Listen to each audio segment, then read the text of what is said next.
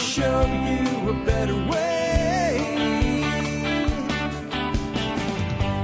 You don't have to be another face in the... Hi folks, this is Shaq Spirko with another edition of the Survival Podcast. As always, one man's view of the changing world, the changing times, and the things we can all do to live a better life, if times get tough or even if they don't.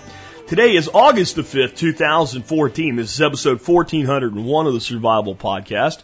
And we're following up from a series that we began last week on chickens. I did 2 shows on chickens. I said if you had questions, email me, and lots of questions came in. Some really great ones came in. So I'm going to do a Q&A show on chickens. If there's enough questions, maybe we'll do another one a week or 2 from now. But I think this will put chickens to bed for a while anyway. Before we get into your questions, let's take care of our sponsors. They do a lot to help take care of you. Sponsor of the day, number 1 today, Safe Castle Royal, the original Survival Podcast sponsor, the very first sponsor we picked up. January this year, I will look down and I will see in my notes on sponsors that they have been here 6 years. 6 years. So we're at 5 years and 8 months right now. How many podcasts last 5 years and 8 months? Let alone a relationship with a sponsor that's heading for 6 years. It's pretty amazing. And Safe Castle has all the stuff you need for your prepping, especially long-term storage food and ways to make your own food into long-term storage food, practical, tactical, and everything in between. Check them out today at safecastle.com.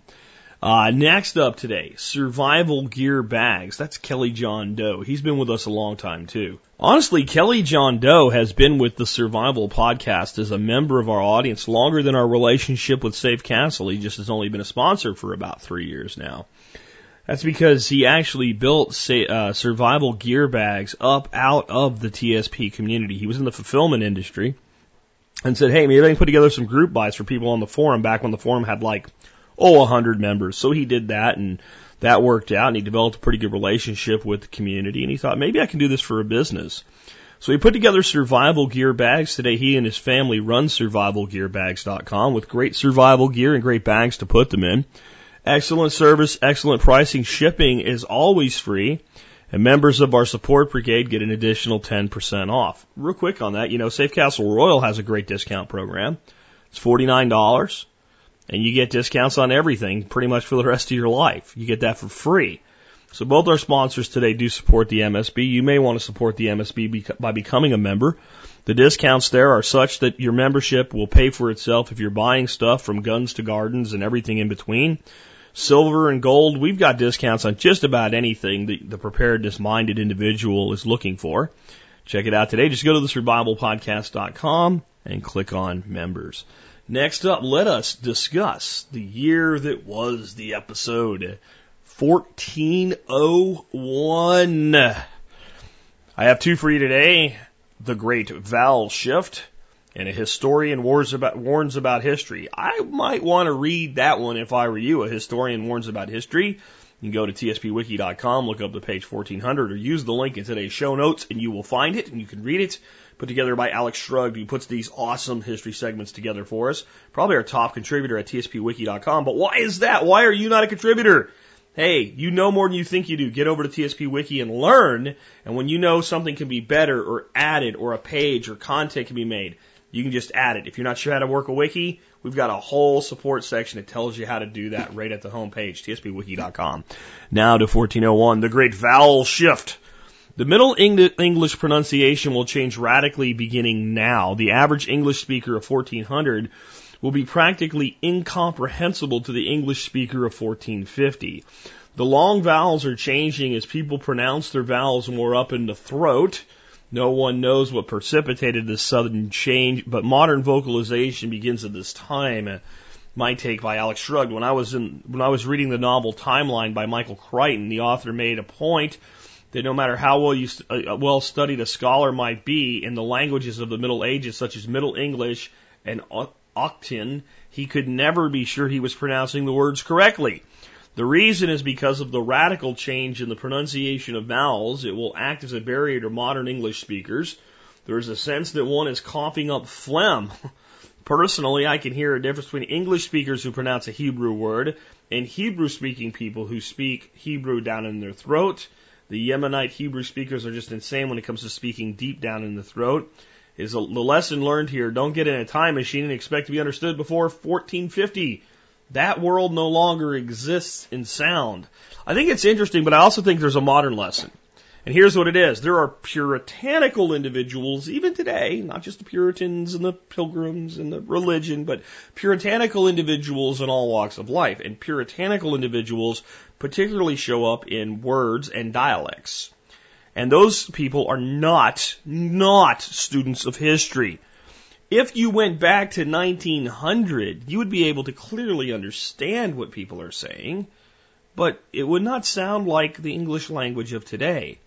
The Puritan says, we must preserve the English language. Hello, dumbass. The English language is an evolving, living thing, like all languages. And languages have been traditionally evolved by children. If you want to get a look at this, you can look at a novel that's completely fictitious, though based on a lot of history. It's by a guy named Piers Anthony, and it's called Isle of Women, and you'll see some segments on how children evolve language. My research into history shows that to be true, and my observation of the present shows that to be true.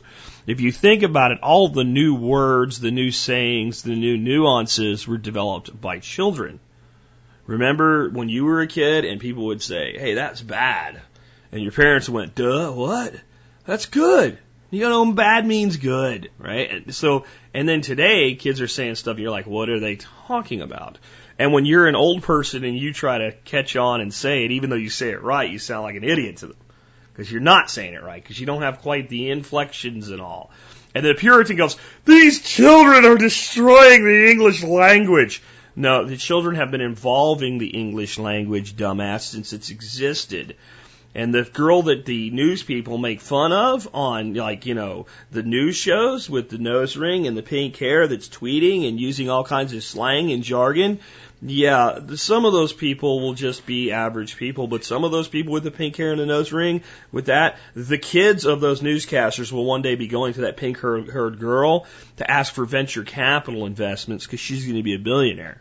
And the language will evolve. And if you think you can hold a language static, you're no student of history. My take by Jack Spirko. Now, getting into the main topic of today's show, your questions on chickens. First one is really more of a tip than a question. This is from Ryan. Ryan says, I don't think you mentioned chicken nipple waterers. I've had a small backyard flock for the past 3 years.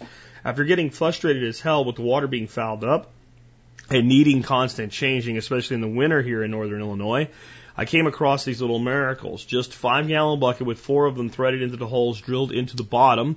Lid closes tight on top so the water stays completely clean. Chickens figure out right out of the brooder. In winter, I added an aquarium heater supplemented with a heat lamp pointing at it on below 0 nights. You can buy them pre-made on Amazon or save a ton of money and just buy the nipples and the buckets separately. Yeah, absolutely. In fact, I should have mentioned that we used them. We have 5-gallon buckets hanging in the coop. An aquarium heater is a brilliant, simple idea. One of those ones I go, duh, Jack, why didn't you think of it? I use in my stock tanks a little floating 250-watt heater in a 50-gallon stock tank. It's all you need, and they have a built-in thermostat. And when the water gets to 35 degrees, it comes on, and when the water temperature hits 45 degrees, it shuts off. So it's very energy efficient. I can definitely see how a small aquarium heater turned down to its lowest setting stuck in a 5-gallon bucket would work well to keep a 5-gallon bucket from freezing up on those cold nights. I still wonder, I guess that's why you have the heat lamp. We often had the case with our chicken nipples where the bucket water would not be frozen. You could open it up, look in there, and there's water in there. But the little metal part of the nipple gets colder, and the nipple itself would freeze up. So the chickens couldn't get the water to come out. Fortunately, like I said, we use the stock tanks with the heaters. I'll put a link to both the chicken nipples and the heaters for you in the show notes today, because that's a great tip. I'll also tell you this. Last year, I went to Amazon.com. I went to Tractor Supply for some stuff. And I told the manager there about chicken nipples, and he looked at me like I had an small elephant trunk coming out of my left ear or something like that. And I explained it, he kind of looked at me like, I don't really understand. So I realized I was talking to the wrong manager. And then the next time I was in there was a different manager in there, and this guy was great. He was like, what are you doing? Get over there. There's a customer waiting there. And he was just awesome. He was like pleasant, but he was on everybody's ass to like be pleasant and take care of customers. And like, hey, look, there's like 5 people in line. You see that? You're supposed to be on the other register. Go open it. That kind of guy. And I went, this is my guy. So after he blasted everybody's ass positively, I said, hey, can I talk to you for a second? He said, yeah, man, what can I do for you? So I tell him what chicken nipples are. And he's like, that sounds pretty cool. And now at least that Tractor Supply has them in the poultry section. They're on little cards. I think you get like 5 or 6 per card. So they're becoming more common. And they're just a little red thing with a metal deal that you screw into anything, plastic, and the chickens tap on them and water comes out. How I got my birds to use them when they were adult birds who had never seen one. They didn't come out of the brooder right to them. What I did is I took their water away about 6 o'clock at night. They had no water from 6 o'clock at night till the morning. In the morning when they came out, there was no stock tanks they could get to. There was no regular waters. There was no nothing. There was just this bucket with these red things. So they're all looking around, and I just started tapping it, making water come out of it. Finally, one of them came over and drank a little bit, and that was it. It was on.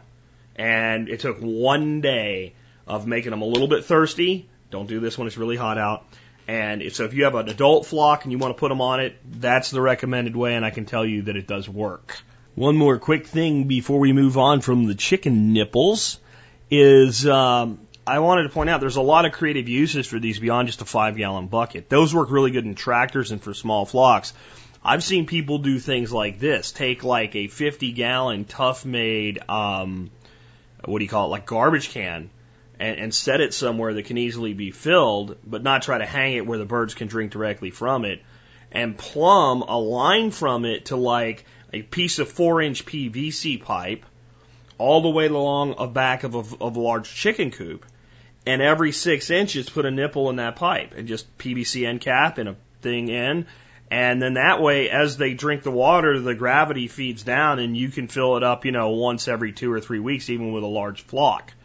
You do want to look at keeping that water fresh, but one of the things you can do to keep that water fresh is the little 3% hydrogen peroxide bottles you get from the store. Dump about a quarter of a bottle of that into about 50 gallons, about once every 3 or 4 weeks, which is pennies, and you'll never have an algae problem, especially if you've got a dark thing to begin with to keep the light down on it. And I've seen people do it with just 5 or 6 big pieces of PVC pipe as your reserve, and then plumb down to a smaller piece of PVC pipe. It's many ways to use these chicken nipples. They're just a great tool. Even though they call them chicken nipples as well, they work for all livestock. So they are like, for instance, I don't let my ducks, when they're put away at night in their little yard with their duck house, have water there, because they just make a complete shit mess out of any water they get near.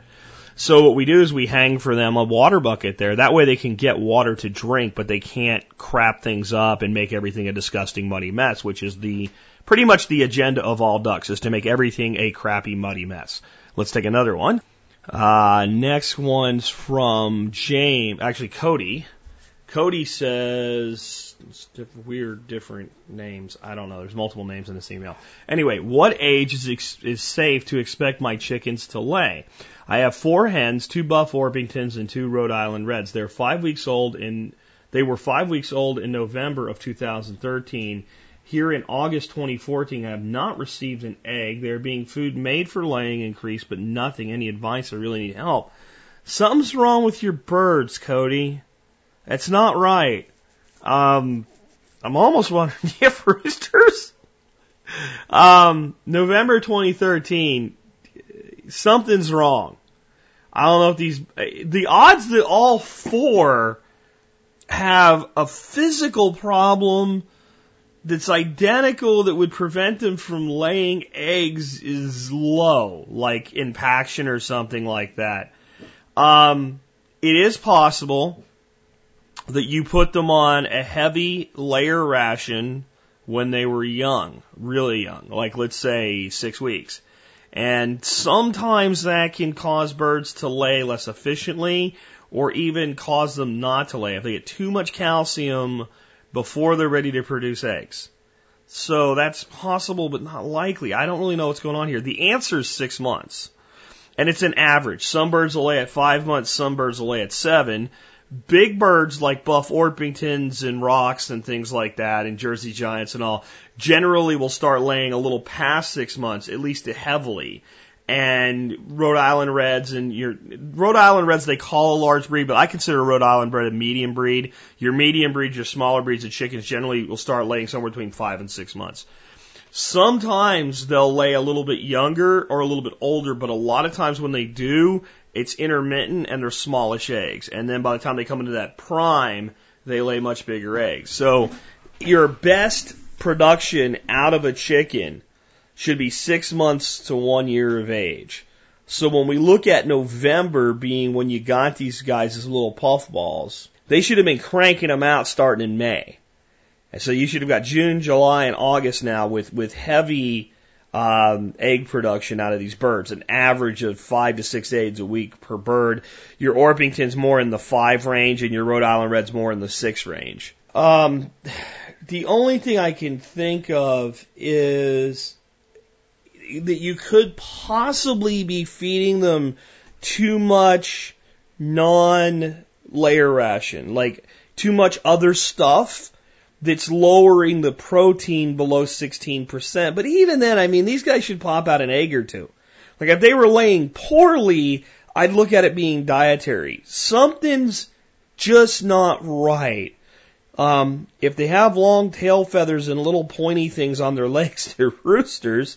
I doubt that that's the case, but it's at least possible. I don't know. This is what I'm going to throw to the audience. Have you ever seen hens just not lay? And not a hen. Like, you can get a barren hen. I mean, just like there's barren people, there's barren hens. But 2 buffs and 2 Rhode Island Reds. And Rhode Island Reds are probably the best heritage breed layer that there is. If you want a bird that you can breed true to type, has a long history of working with mankind, is not a hybrid, and just will lay and lay and lay, and will live in the north and the south, the east and the west, and do well as long as you give it what it needs. The Rhode Island Red is the bird. So I don't know. I really have a hard time telling you what's going on here. Again, unless maybe when they were very little chicks, you put them on a heavy layer ration when they were 4 or 6 weeks old, and they've been on that ever since. That can cause some issues, but man, I've still never heard of it just not laying at all. So audience, help me out with this one. What's going on? Cody, dude, are they roosters? Let me know in the comments section. Oh, we're gonna pause right here in the middle of the show and do something we were supposed to do yesterday.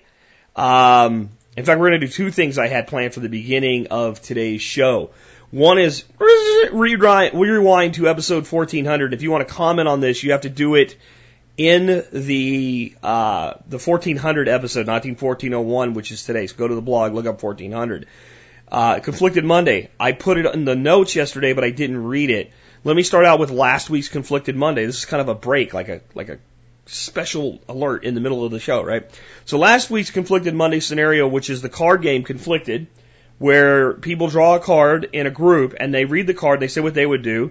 Everybody in the group says what they would do. The person that drew the card says one more time their final thoughts, and then everybody else in the group writes down a score from 1 to 3. And whoever has the highest score at the end of however many rounds you want to play wins. And the scenario is, it is the end of the world as we know it. Dogs and cats are living together and having puppy kittens. The zombies are raining from the sky. It is as bad as it gets. It is the apocalypse. That is the scenario you're in when you answer these questions. Last week's scenario, a large gang of traveling looters captured you and your family from your retreat. They drove 150 miles from your location, sold you and your family off at a trading post. A good Samaritan paid the price for you and set you all free. However, he has no desire to help you any further. It's time to start over from nothing in the post-apocalyptic world. How would you go about securing short-term and long-term survival of you and your family? Lots of great answers, many that are similar to what I'm going to say. You have to handle this like being lost in the wilderness. What you have to do right away is stop. Go to somewhere where you're not likely to be grabbed and resold into slavery, someplace with some relative safety, and stop and evaluate your situation. your 6 primary survival needs: food, water, shelter, energy, security, and health and sanitation. How are you going to procure them? What are you going to do? And who has the greatest need in your group? What strengths do you guys have? What are your weaknesses? What are your tools? You're in scavenging mode. You can't even become like people say, well, I'll just become a raider. You can't. You don't have shit. You're going to raid with a sharp stick while everybody's armed with sawed-off shotguns and ARs? So you have to start trying to find people that would be interested in working with you, even though you have nothing except your skill set. And you have to decide, do I want to travel home or do I want to stay put or do I want to make for another location? Odds are, even in a complete breakdown, that there'd be some place where society was beginning to rebuild, and it might be the only place you can go to try to look for barter for your time and your skills and your labor, because that's all you have at this point. Scavenging, you're not going to have much to scavenge. It's all been scavenged in this scenario. Going home, not maybe worth it. First of all, your location's known by people who captured you. Now, if they're traveling through, maybe they're not going back, but there's probably nothing left. Assholes that do this kind of thing probably burnt down whatever they did leave behind. So, unless there's people back there that you think could help you, a 150-mile trip's probably not worth it. If you can scavenge enough, get enough material and food and supplies to make the trip, and you have reason to believe there are people that would work with you back there, then it may be worth going back there. But the first step is assessment. Today's scenario, actually yesterday's scenario that we're late on, is ambushing an equal force fighting against you an intelligent move, or does it make you less than an honorable adversary? Again, now you're thinking, you got to think about this. You're in a hostile, apocalyptic world now. You're ambushing an equal force. Is that intelligent, or does it make you less than honorable adversary? For the scenario, we will assume that this force you're ambushing is not somebody whose shit you want to take, that they are in fact the enemy and they pose a threat to you. Let's look at the scenario that way. You're not asking whether it's right to kill people to take their stuff. This is an opposing force who represents a serious threat to your safety, is ambushing them, honorable or dishonorable, as a battle tactic. All right, now the other thing I forgot about. Mark Shepard's doing something really cool. Mark Shepard, the guy that does restoration agriculture, New Forest Farm up in Wisconsin, chestnuts, cows, pigs, apples, plums, permaculture farm, 100 acres. Guy I want to grow up to be like. Perma Ethos Farm, we're trying to make like what Mark's doing. Awesome guy. He's starting up a cider label. Yep, a cider label, like a beer label, except it's hard cider.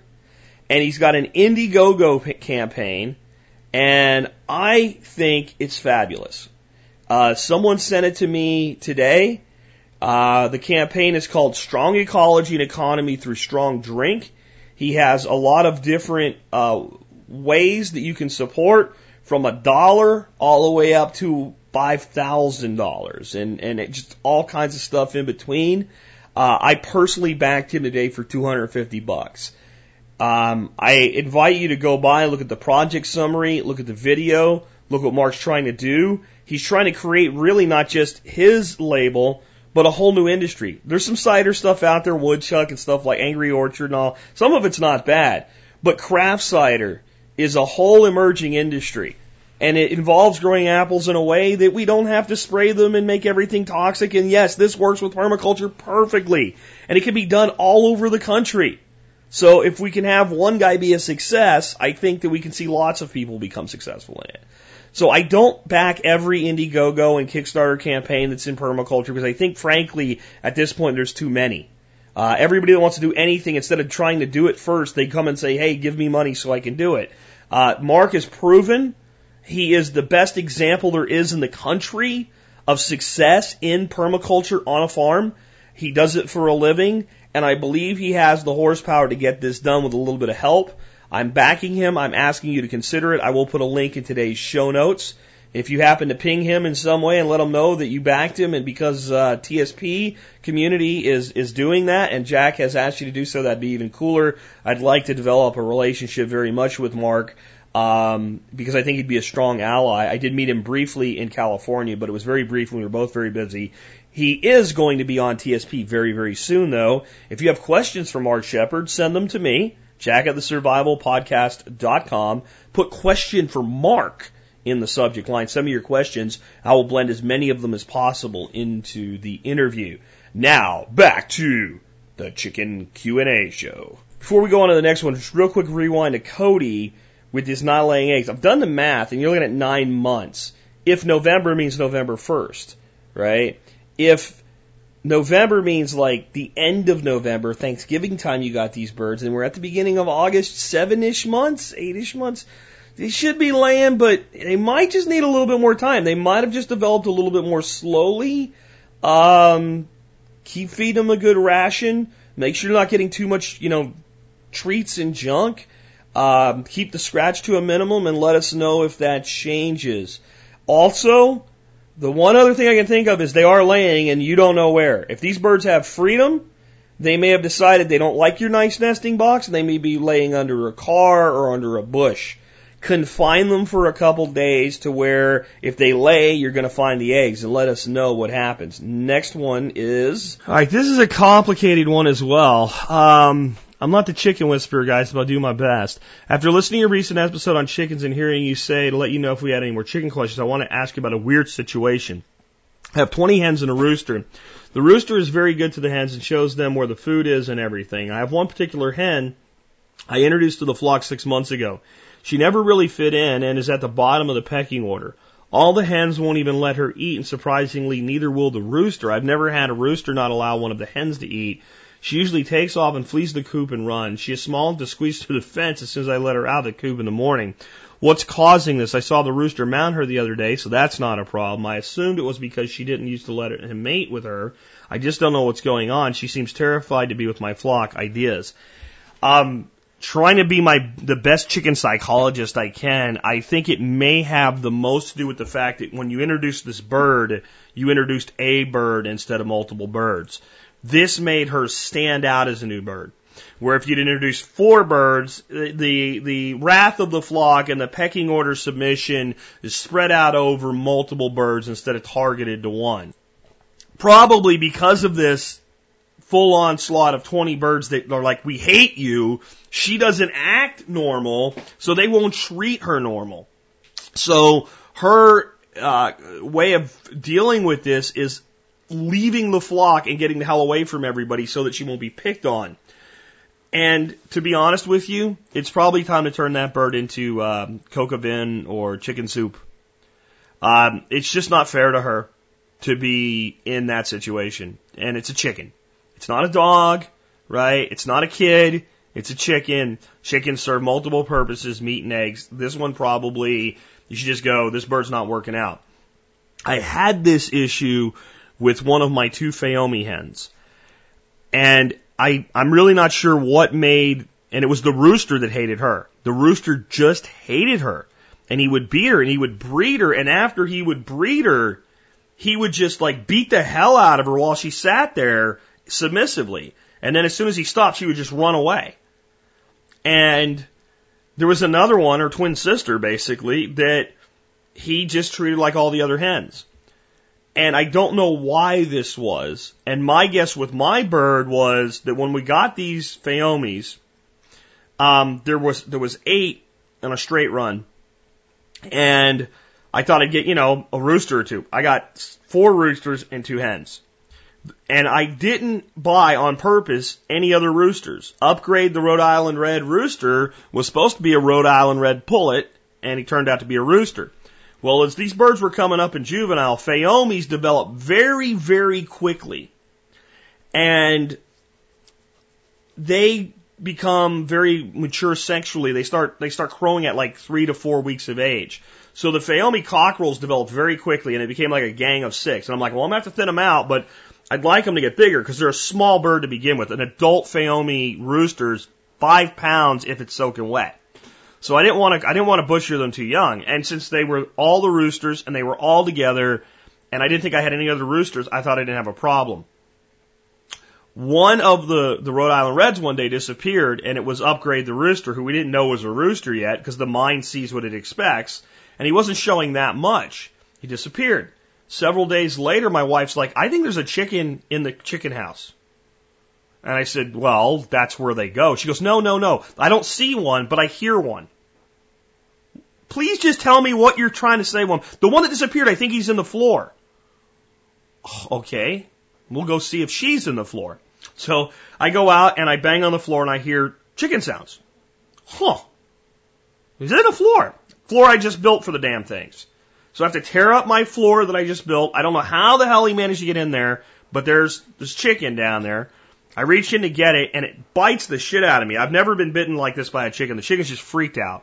I still have a scar from a chicken bite. Crazy.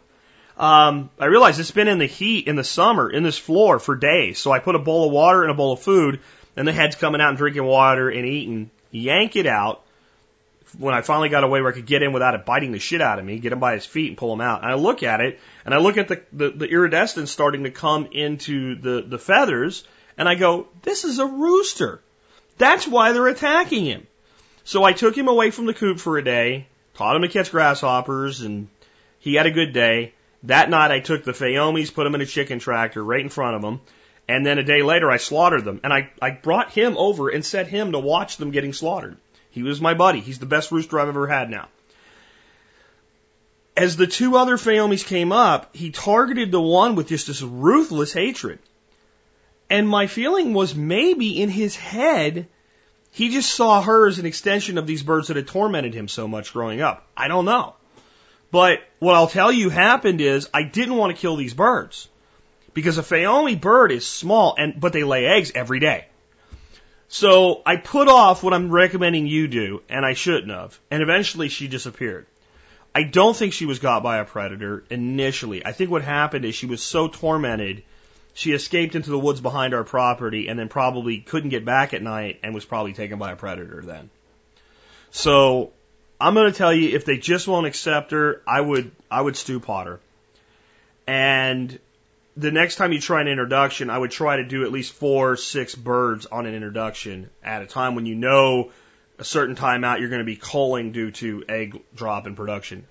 I've not seen this, and if anybody else has, I'd like your information on it. But I think the most likely reason is that you put one bird in there by itself, and that made it such a target to such a large flock that they just never let go of, you're the new girl.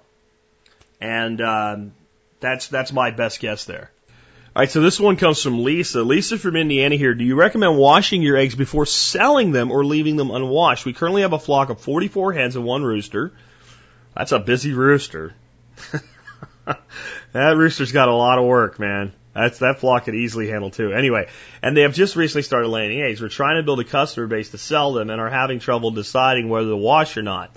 We've been leaving them unwashed so far and explaining the benefits to the buyer, but sometimes they get pretty gross looking from poo, yolks, from other eggs that got broken, etc. So we ask the customer what they prefer or just do it one way or the other. I'm sure some people are pretty put off by dirty eggs. Others might not mind so much. My thought is to wait until right before you sell them, then wash. That way they stay as fresh as possible and look nice and pretty when sold. Thoughts, Lisa. This is something we've already considered for ourselves because some of the eggs, they come out with a little blood on them because the bird had a hard day. Sometimes they have a little poo on them. Sometimes they look really great. Let's start out with why you wouldn't wash an egg in the first place. I mean, the eggs that come from the store are all washed and shiny and perfect and sterilized, sanitized, dead. So this is what they do when they get the chicken eggs for the store. They go through a washing machine and they wash the shit out of them. And then it's very dangerous for that egg. That egg can get all kinds of infections at that point. So it's sterilized. And then it's dead. And then there's nothing to infect it, so you can eat it and not die. All right? God, the universe, the spirit of creation, however you want to define it for yourself, is smart enough to understand that we need to protect the chicken egg without it being washed, because there's no one to wash the egg while the little chicken develops. So there's a coating on the egg. It lets the egg breathe, but it prevents anything nasty from getting in. I mean, it can have poo on it, and none of the toxins from it can get in the egg. When you wash the egg, you remove that coating, and you actually push toxins and bacteria into the egg. it's actually much safer to not wash the egg. But then you have a customer that says, that doesn't look good. I don't want that. How do you handle that? I think the first thing we got to do is try to minimize how the eggs look and what gets on them in the first place. So the first thing that I would say is your egg boxes should be on the opposite side of the coop from your roost, so there's not poo raining down on them. Your egg boxes should never be as high as your highest or even your highest 2 levels of roost. That will prevent the chickens from choosing the egg boxes as a place to roost and sit. The next thing I would say is your egg boxes, it makes a lot of sense to design them so that when they're covered on top, the cover comes out a little bit, so if they do go on top and shit, it doesn't get into the box. That's the next thing. And to close off the box where the chicken has to kind of crawl in the hole so it can't just like easily get in there, like there's some privacy there, that'll make it much more likely for the chicken to actually lay in the box where you want it to. The next thing is change your box bedding daily, or at least every other day, because they will poo in there while they're laying eggs and while they're doing other stuff. So if there's less sitting in there for the egg to land on, less of it's going to stick to the egg. So those things right there will lessen the number of eggs that come out looking off. The next thing I would say is if the egg has a little spot on it or two that look a little bit off-putting, that what you can do is get a green pad or a sponge with like the abrasive side on it, and with no water, just buff the spot, not the rest of the egg.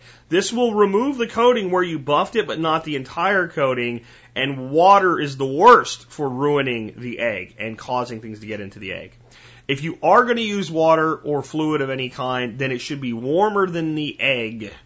The colder it is, the more it goes in, and the greater the damage that it's done. But if you're going to wash them at all, I would say start first with the education of the customer and explain to them that this stuff on the egg is not bad and not dangerous. And if you wash it, you actually push it in the egg. And that's what they do with commercial eggs that you don't want. That's why you're buying from me. And what they do is they sterilize it after that happens. So first they infect your egg with bacteria, then they sterilize it. And then you need a sterilized dead egg. That's why my eggs taste better than the eggs you get from the store. Okay.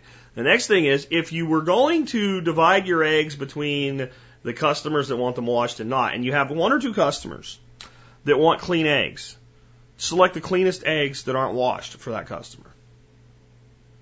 Now, the problem is you might end up with a lot more percentage of the eggs to your other customers having some stuff on them.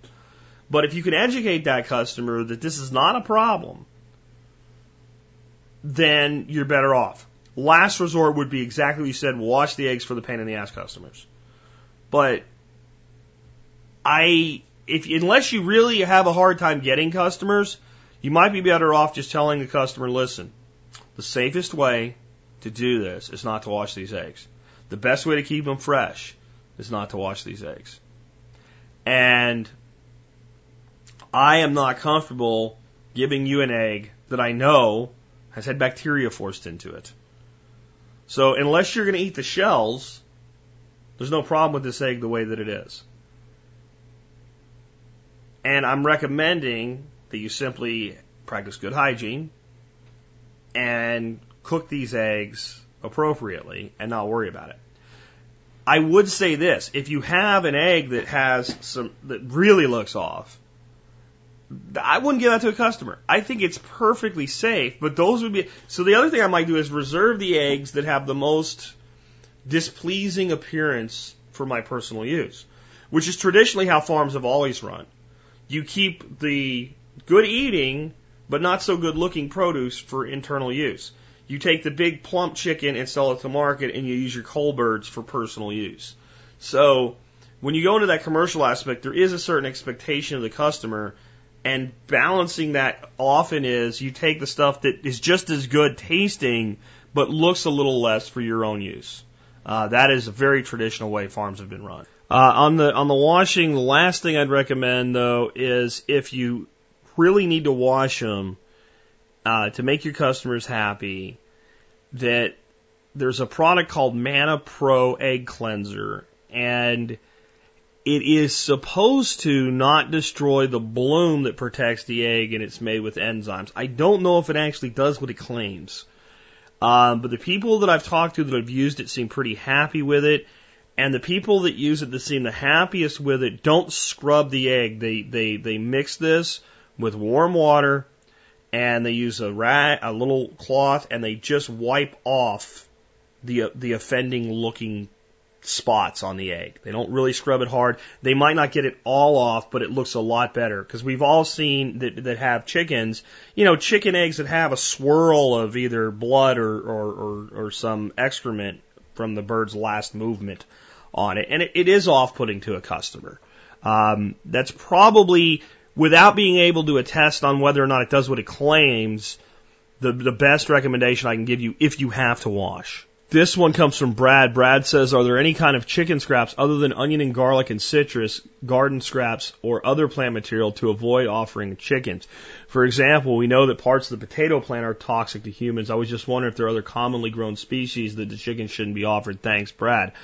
I don't think you can probably kill a chicken by giving it anything, because I don't think it'll eat it if it doesn't like it, and if it's toxic to the chicken's probably not going to eat it. The main reason we don't give onions, garlic, and citrus to chickens is not so much because it's bad for them, as they won't eat it.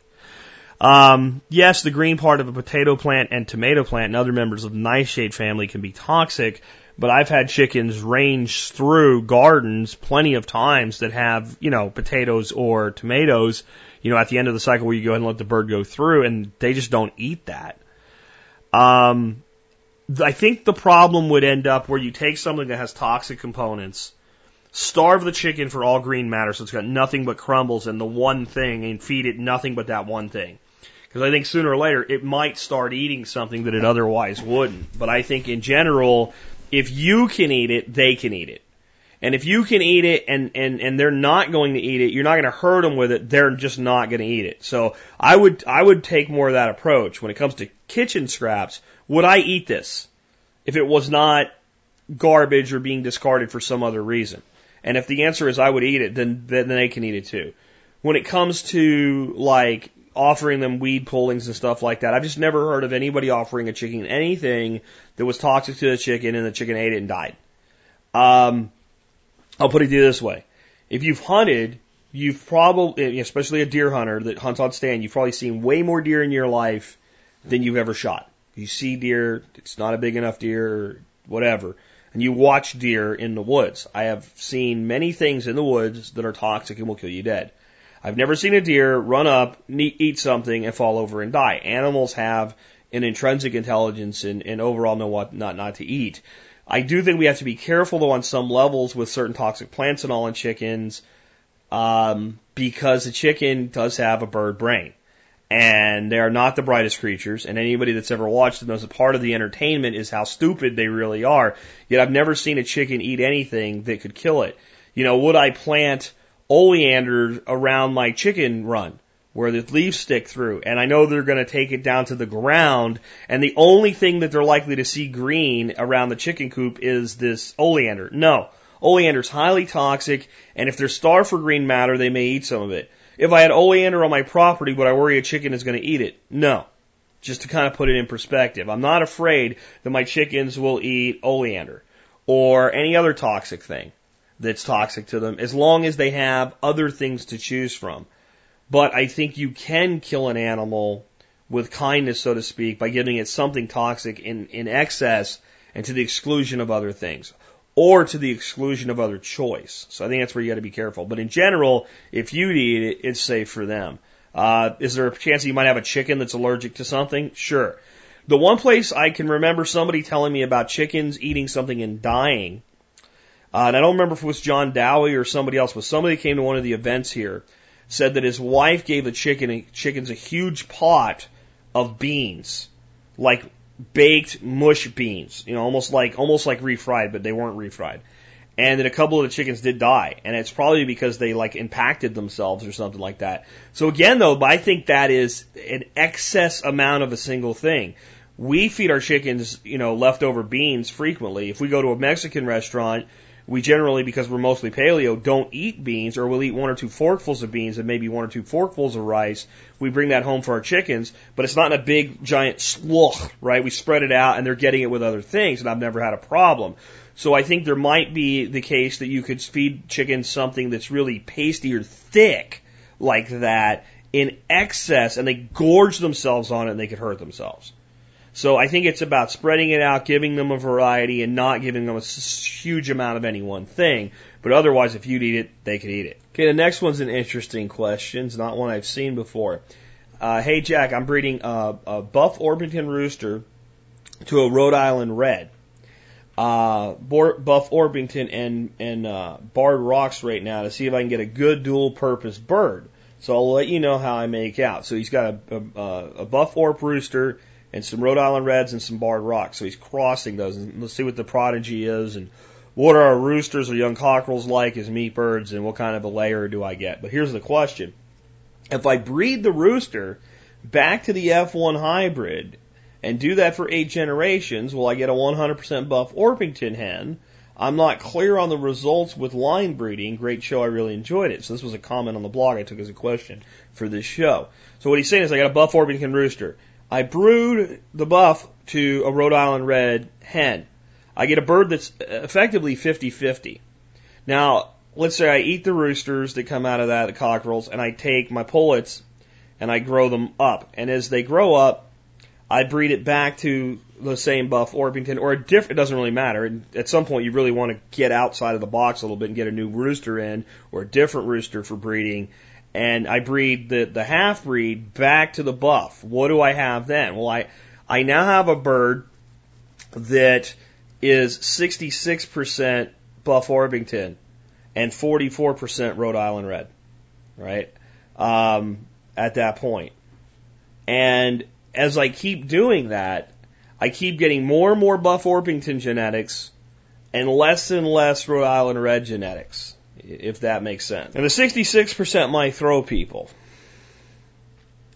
We've basically broke it into thirds at that point, where the genetics are coming from 1/3, 1/3, 1/3. That's why it's not 75-25. It doesn't evenly split, and it slowly ratchets up. So then the question is, if I do this for 8 generations, will I prove back out and end up with a bird that's basically a Buff Orpington?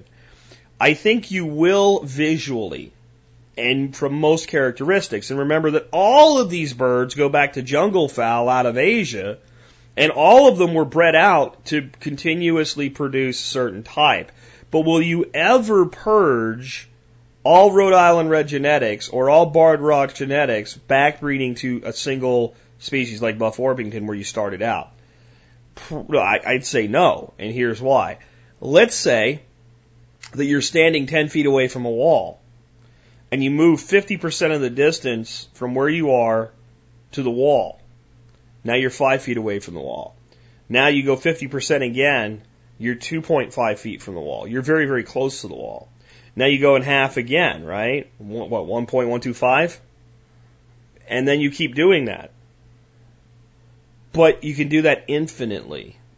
And as long as you ever move half the distance, you effectively will never get to the wall. Now, practically, this is impractical, right? There's a point at which your body cannot occupy that type of spatial distance, and you're touching the frickin' wall with, if nothing else, your nose. And it happens pretty quickly if we're having it at this type of a distance. But when it comes to genetics, and you're cutting pieces out, there's still the carrying of a lot of the genetics. And you could eventually prove that bird out to be a Buff Orpington that anybody would look at and see a Buff Orpington. But I doubt if genetic testing were done that it would be impossible to detect some genetics from another line in there. And I would doubt that most of our birds that are, Rhode Island Reds, Buff Orpington, Barred Rocks, somewhere back, far enough back, don't have some crossbreeding in them. And I don't think it's that big a deal. I think the question really is more useful to look at it this way. How far do I take the bird toward one parent type before I optimize the cross?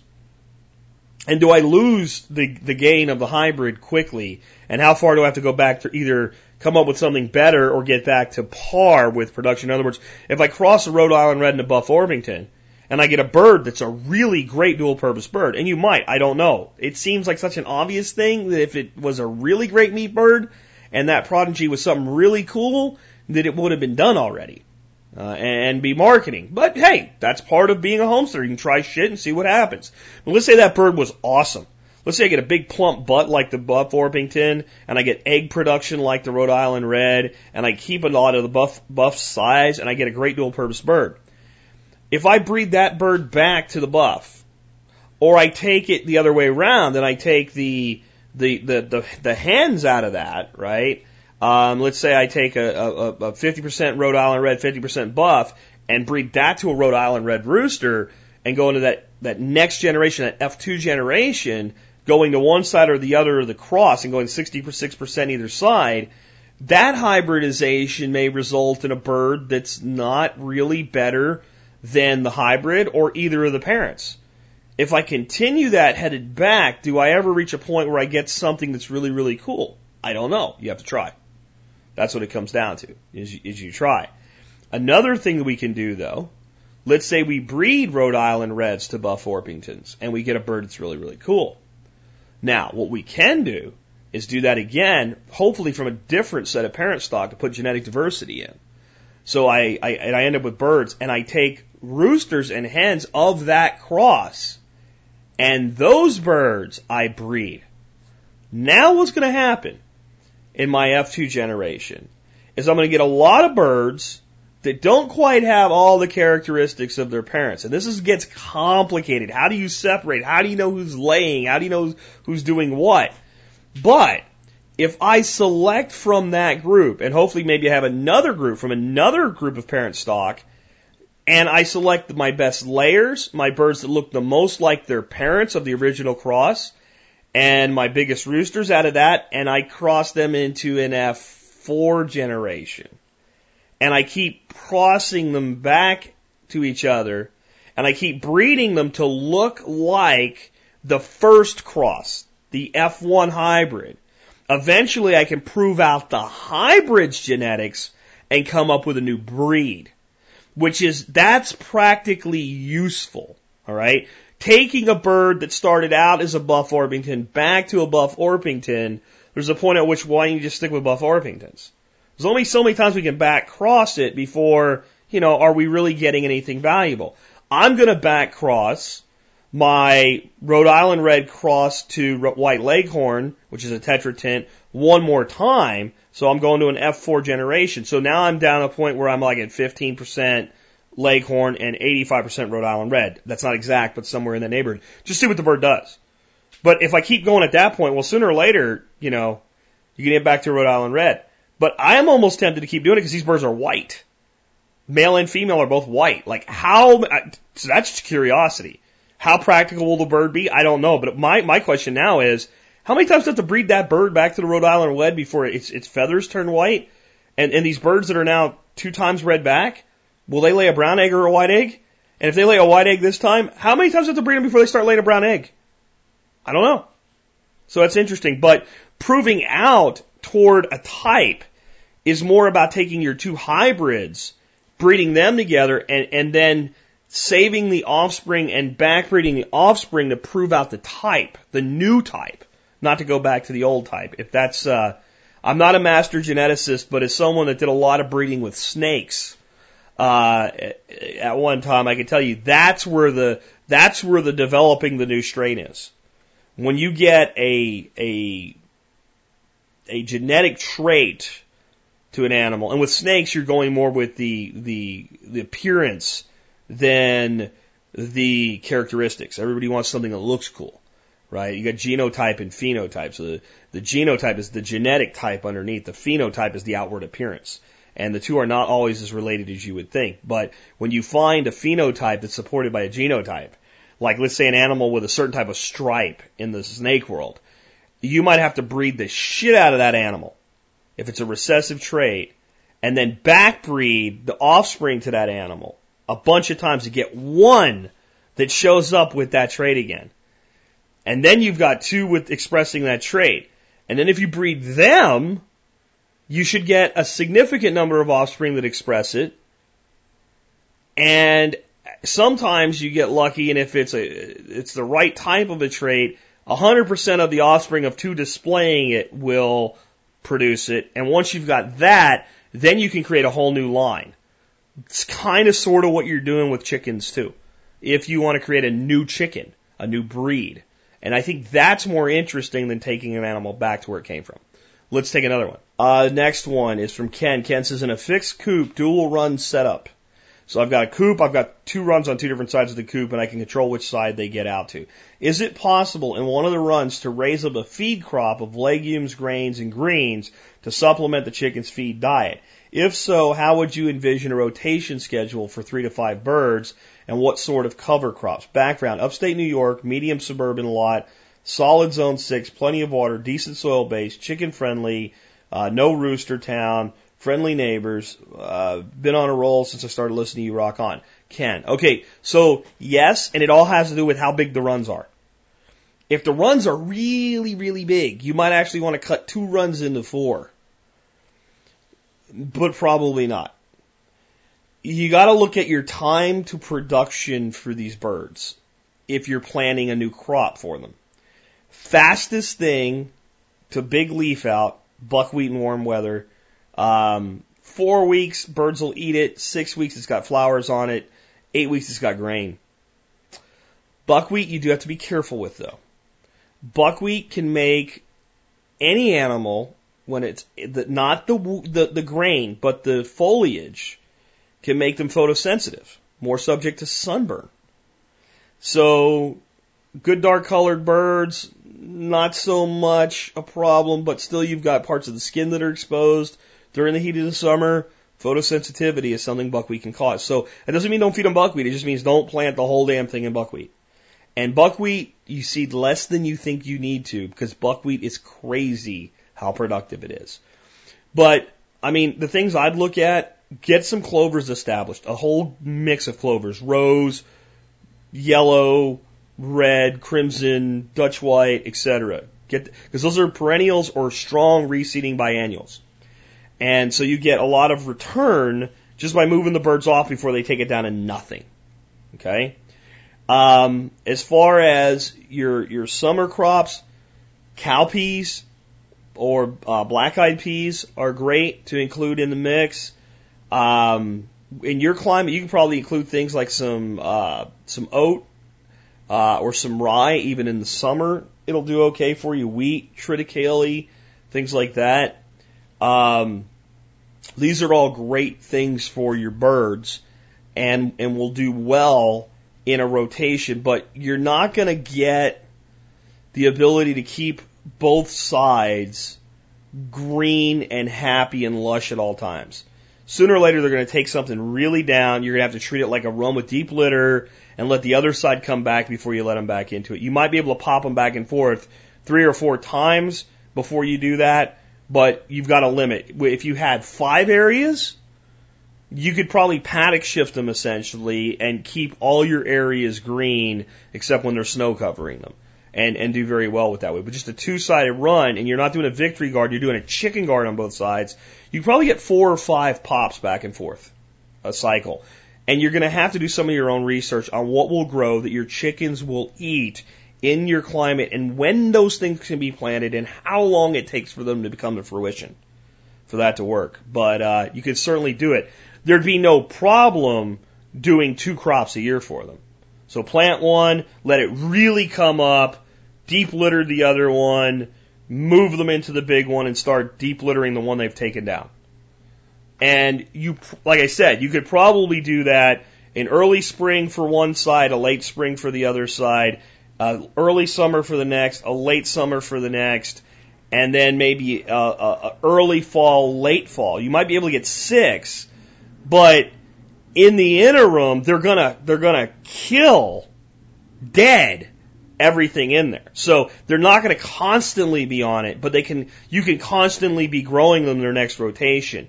You don't have that many birds, so if it's a pretty sizable run, they might get 3 or 4 weeks before they really hammer it. And if you watch it, you might get them in a flip-flop for a while, but I think it's going to be hard. I think 3 or 4, if you can do 3 or 4 paddocks, I think that'll work for you. But 2, you're going to grow them a nice big lush thing. They're going to kill it. You're going to deep litter it. You're going to move them out, and you're going to replant it like gardens back and forth.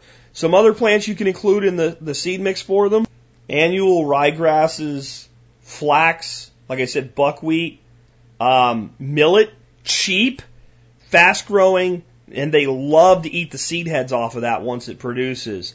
Red clover, strawberry clover, alfalfa, Landino clover, trefoil. I mean, all of these things will do really well for you. I'd recommend go over to groworganic.com and look up the cover crops and just start going through there and find everything that chickens eat, and then figure out the timing, the best time to plant these different things, and build your mixes based on timing. And I would say that at minimum you should be able to do, again, an early spring, a late spring, early summer, early fall, late fall. And they're just going to have to flip-flop if you only have two. So you have a mix for early spring, your birds are sitting on the other side and it's gone. And as soon as you can move them into early spring, you're planting the late spring on the side you just took them out of. And as soon as they come out of early into the late spring, you come over and you plant the early summer. And as soon as they come out of that, you're planting late summer, and then you're planting early fall, late fall. And hopefully you'll get enough green to make it worth your while. And if you have to hold them a little while in a place with nothing to get a little more growth, it's probably worth it. You're going to have to experiment with it with only two. Again, I think if you could figure out how to do 4 spots, but you might, if you're just going to cut them in half, and that's going to make it too small, it may not be worth doing. But if you can add 2 more areas of about the equal size of what you have now, somehow, and go to a 4 rotation, you can really make this happen. And they'll never have to take one side all the way down, and you can get more perennial action. You can bring them back in. You can go week 1, week 2, week 3, week 4. By week 5, the place that they came out of in week 1 hasn't been grazed for 4 straight weeks. So that's ideal. In a 2-sided one, that's the best advice that I can give you. Again, groworganic.com, which is Peaceful Valley Farms. That'd be a great place to get more information on the different cover crops that you can use. Next one snuck a bunch of questions in, but I'm going to rapid fire them and do them fast. One is already very similar to the last question, but with much more space to work with. I've got 3 acres, mostly lawn, slowly being turned into food production. Soil quality is awesome. You can dig as deep as you want. I hate you, by the way. Anyway, I've got no expectations of doing anything more than supplemental feed. What would be some great choices, either for chopping down and bringing the birds in or something I can paddock shift them over? Everything I said, but focus to the perennial side with the last answer. Go to groworganic.com, go into perennial cover crops, and start building mixes of clover in there for your chickens. Mixes of alfalfas, medics.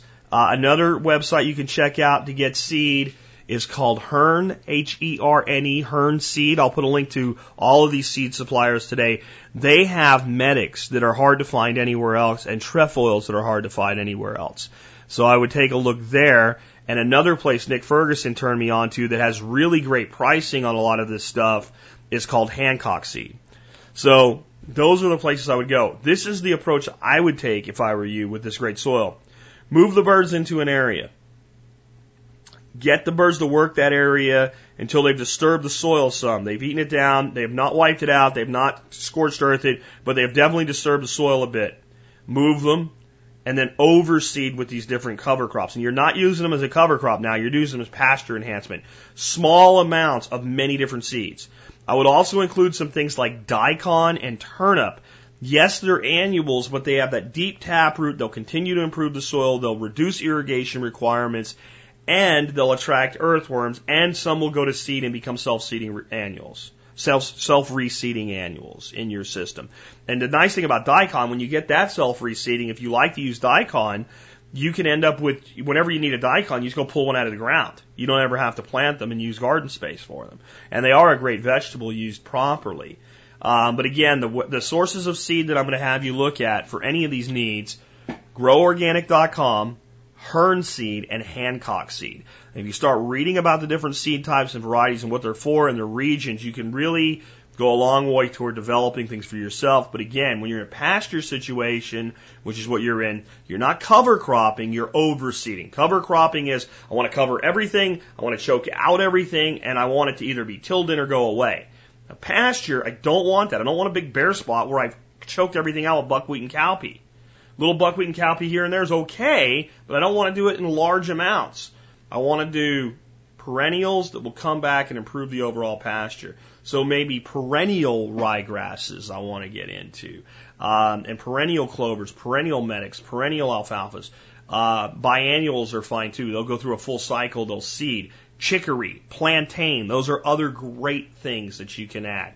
Anyway, again, Hancock Seed, Hearn Seed, and GrowOrganic.com for sources and information on all this seed type. As I move on with this question, I've added the links, and I think I misspelled Hearn. It's Hearne, Hearne seeds. So Grow Organic, Hearn, and Hancock.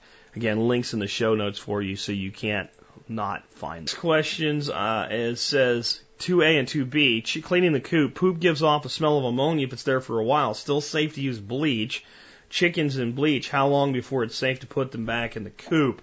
So if you have ammonia and you mix it with bleach, you get some nasty off vapors. Understand when I talk about using bleach to clean the coop. This is what I'm suggesting you do to reiterate what I said. Take out the litter, okay? Or even if you're doing deep litter and you're not removing your litter, what I use bleach for is there's poop all over the perches.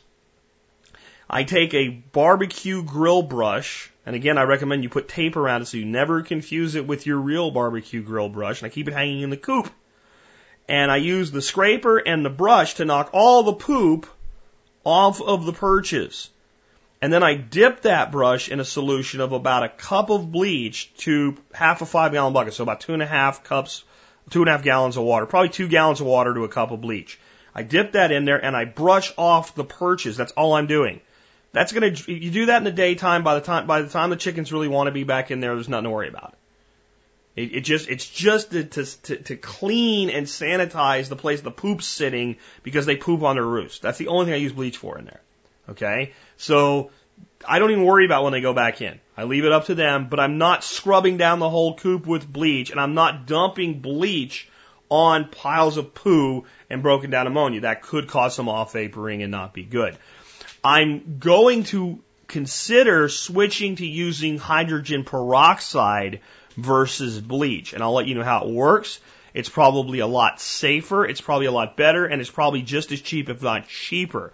And I think I would use that probably at half strength. So, a bucket and a bottle of peroxide. Peroxide is less than $1 a bottle. So, I think that would work really well. I might even try using it at full strength.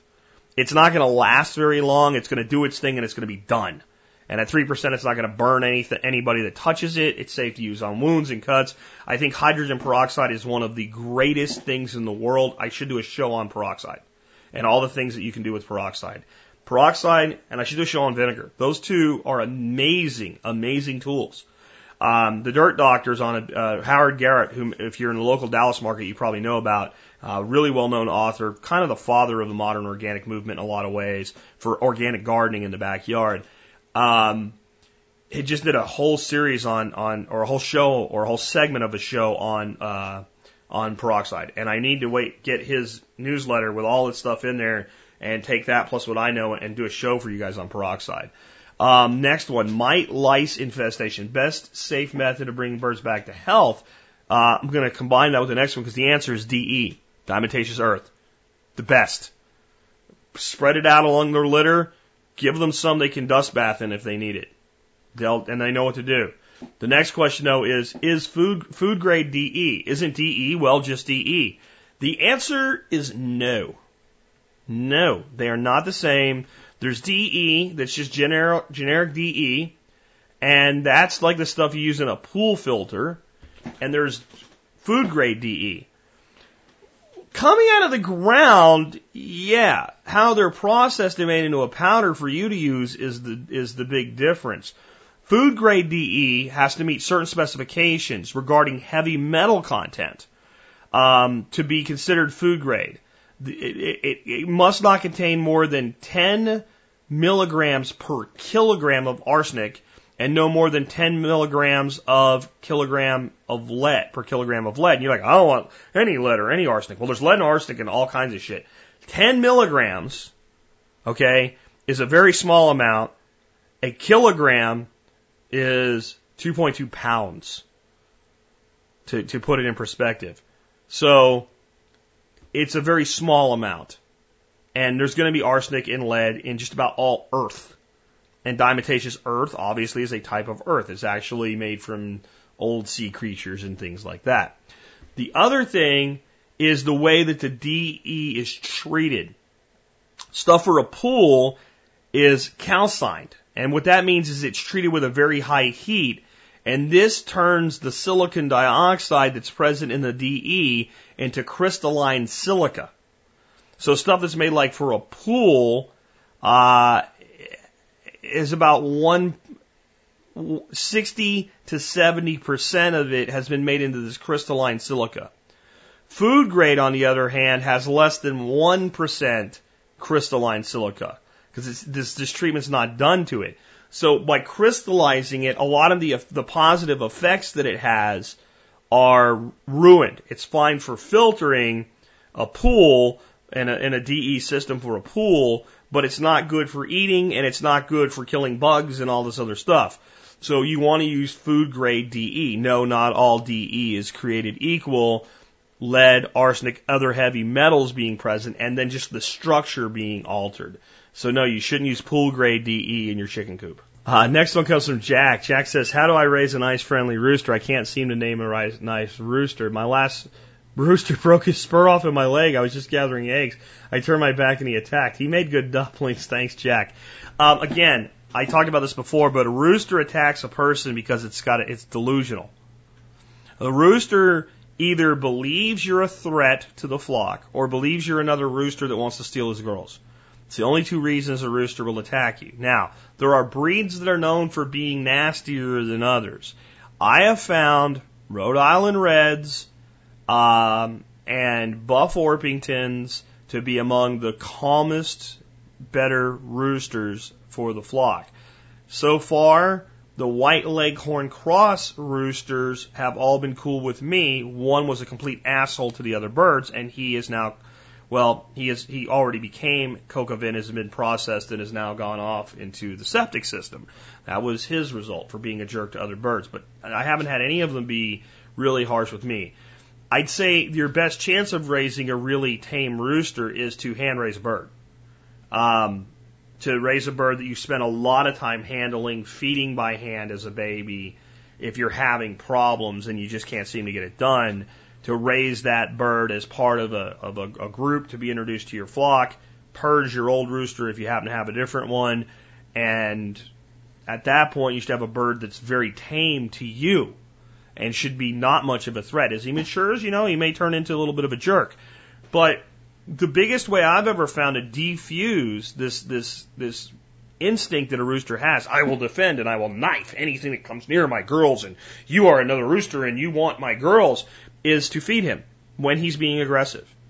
So when that bird's displaying aggressive behavior, and kind of the most common aggressive behavior you'll see towards yourself is the same behavior that he'll make toward a hen. This is the low-keyed aggression when he's getting ready to mount her. And I don't mean when he just comes up and jumps on her and does it. I'm talking about where he'll come up and he fans his wing to one side, he moves sideways, and he'll display. A lot of times a bird will do that toward you when he's basically saying, hey, I'm a rooster and I breed these girls, you don't. This is my breeding behavior. And what I found with that is if you kick his ass, you reinforce his delusion. If they'll come up on me with that, I'll get down and I just kind of shove them off. I just hit them in the wing gently and push them off. Get your shit together, dude. I'm not tolerating your crap. But then I'll usually reach in one of the feeders or a sack of feed or a feed bucket, pull out some feed, and if I can get them to eat, I'll feed them by hand. See, another rooster would never offer him feed. He might offer a hen feed, but roosters do not offer roosters feed. So when you offer him feed, you break the delusion. That's the best I can advise. I'd like to know what breeds you've been working with that you're having this aggression from. I've never had a problem with it, but I've only worked with a few breeds. My understanding is white leghorns, while being one of the best birds for production and for dealing with the heat, have a tendency to be nasty-ass birds, just mean-ass birds. So maybe going toward a more gentle bird, an Australorp,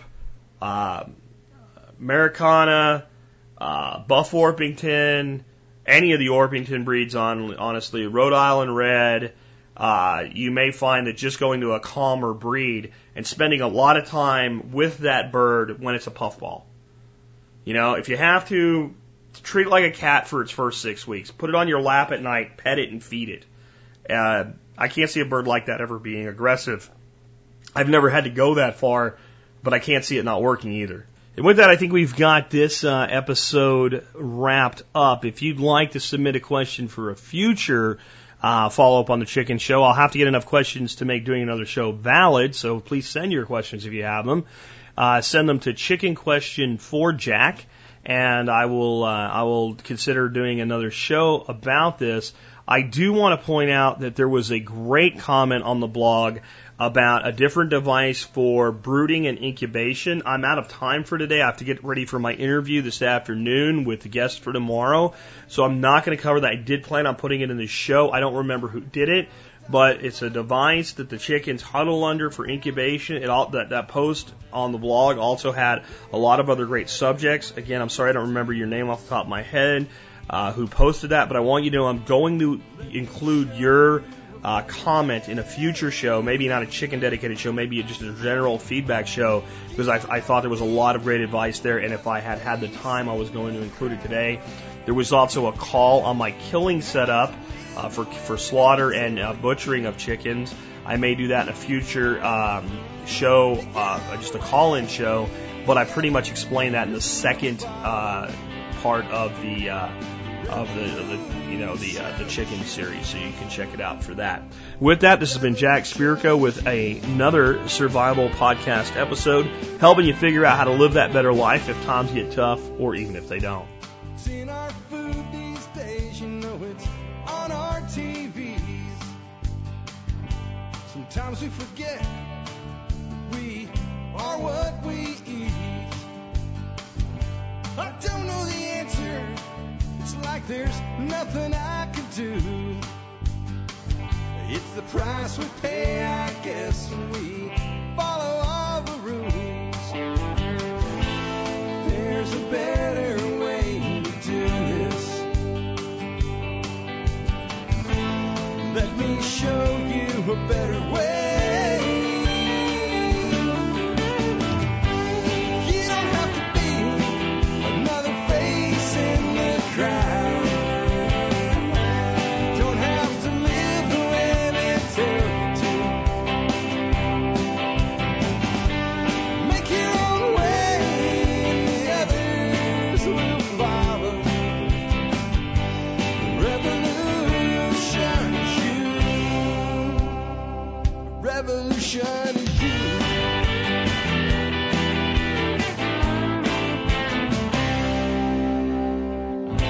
Someday we'll realize our children just can't pay.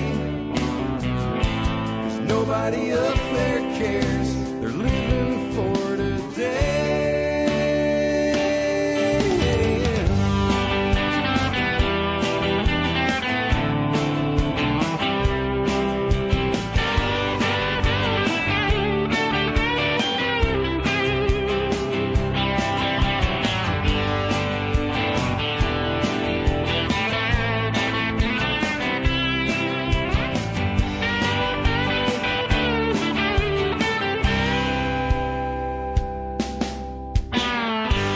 You don't have to be another face in the crowd.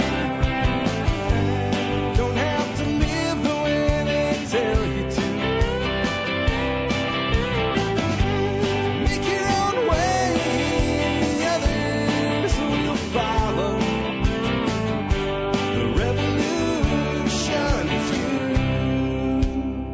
The revolution is you.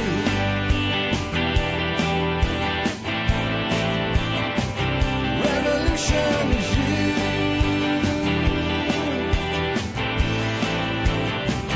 Revolution is you.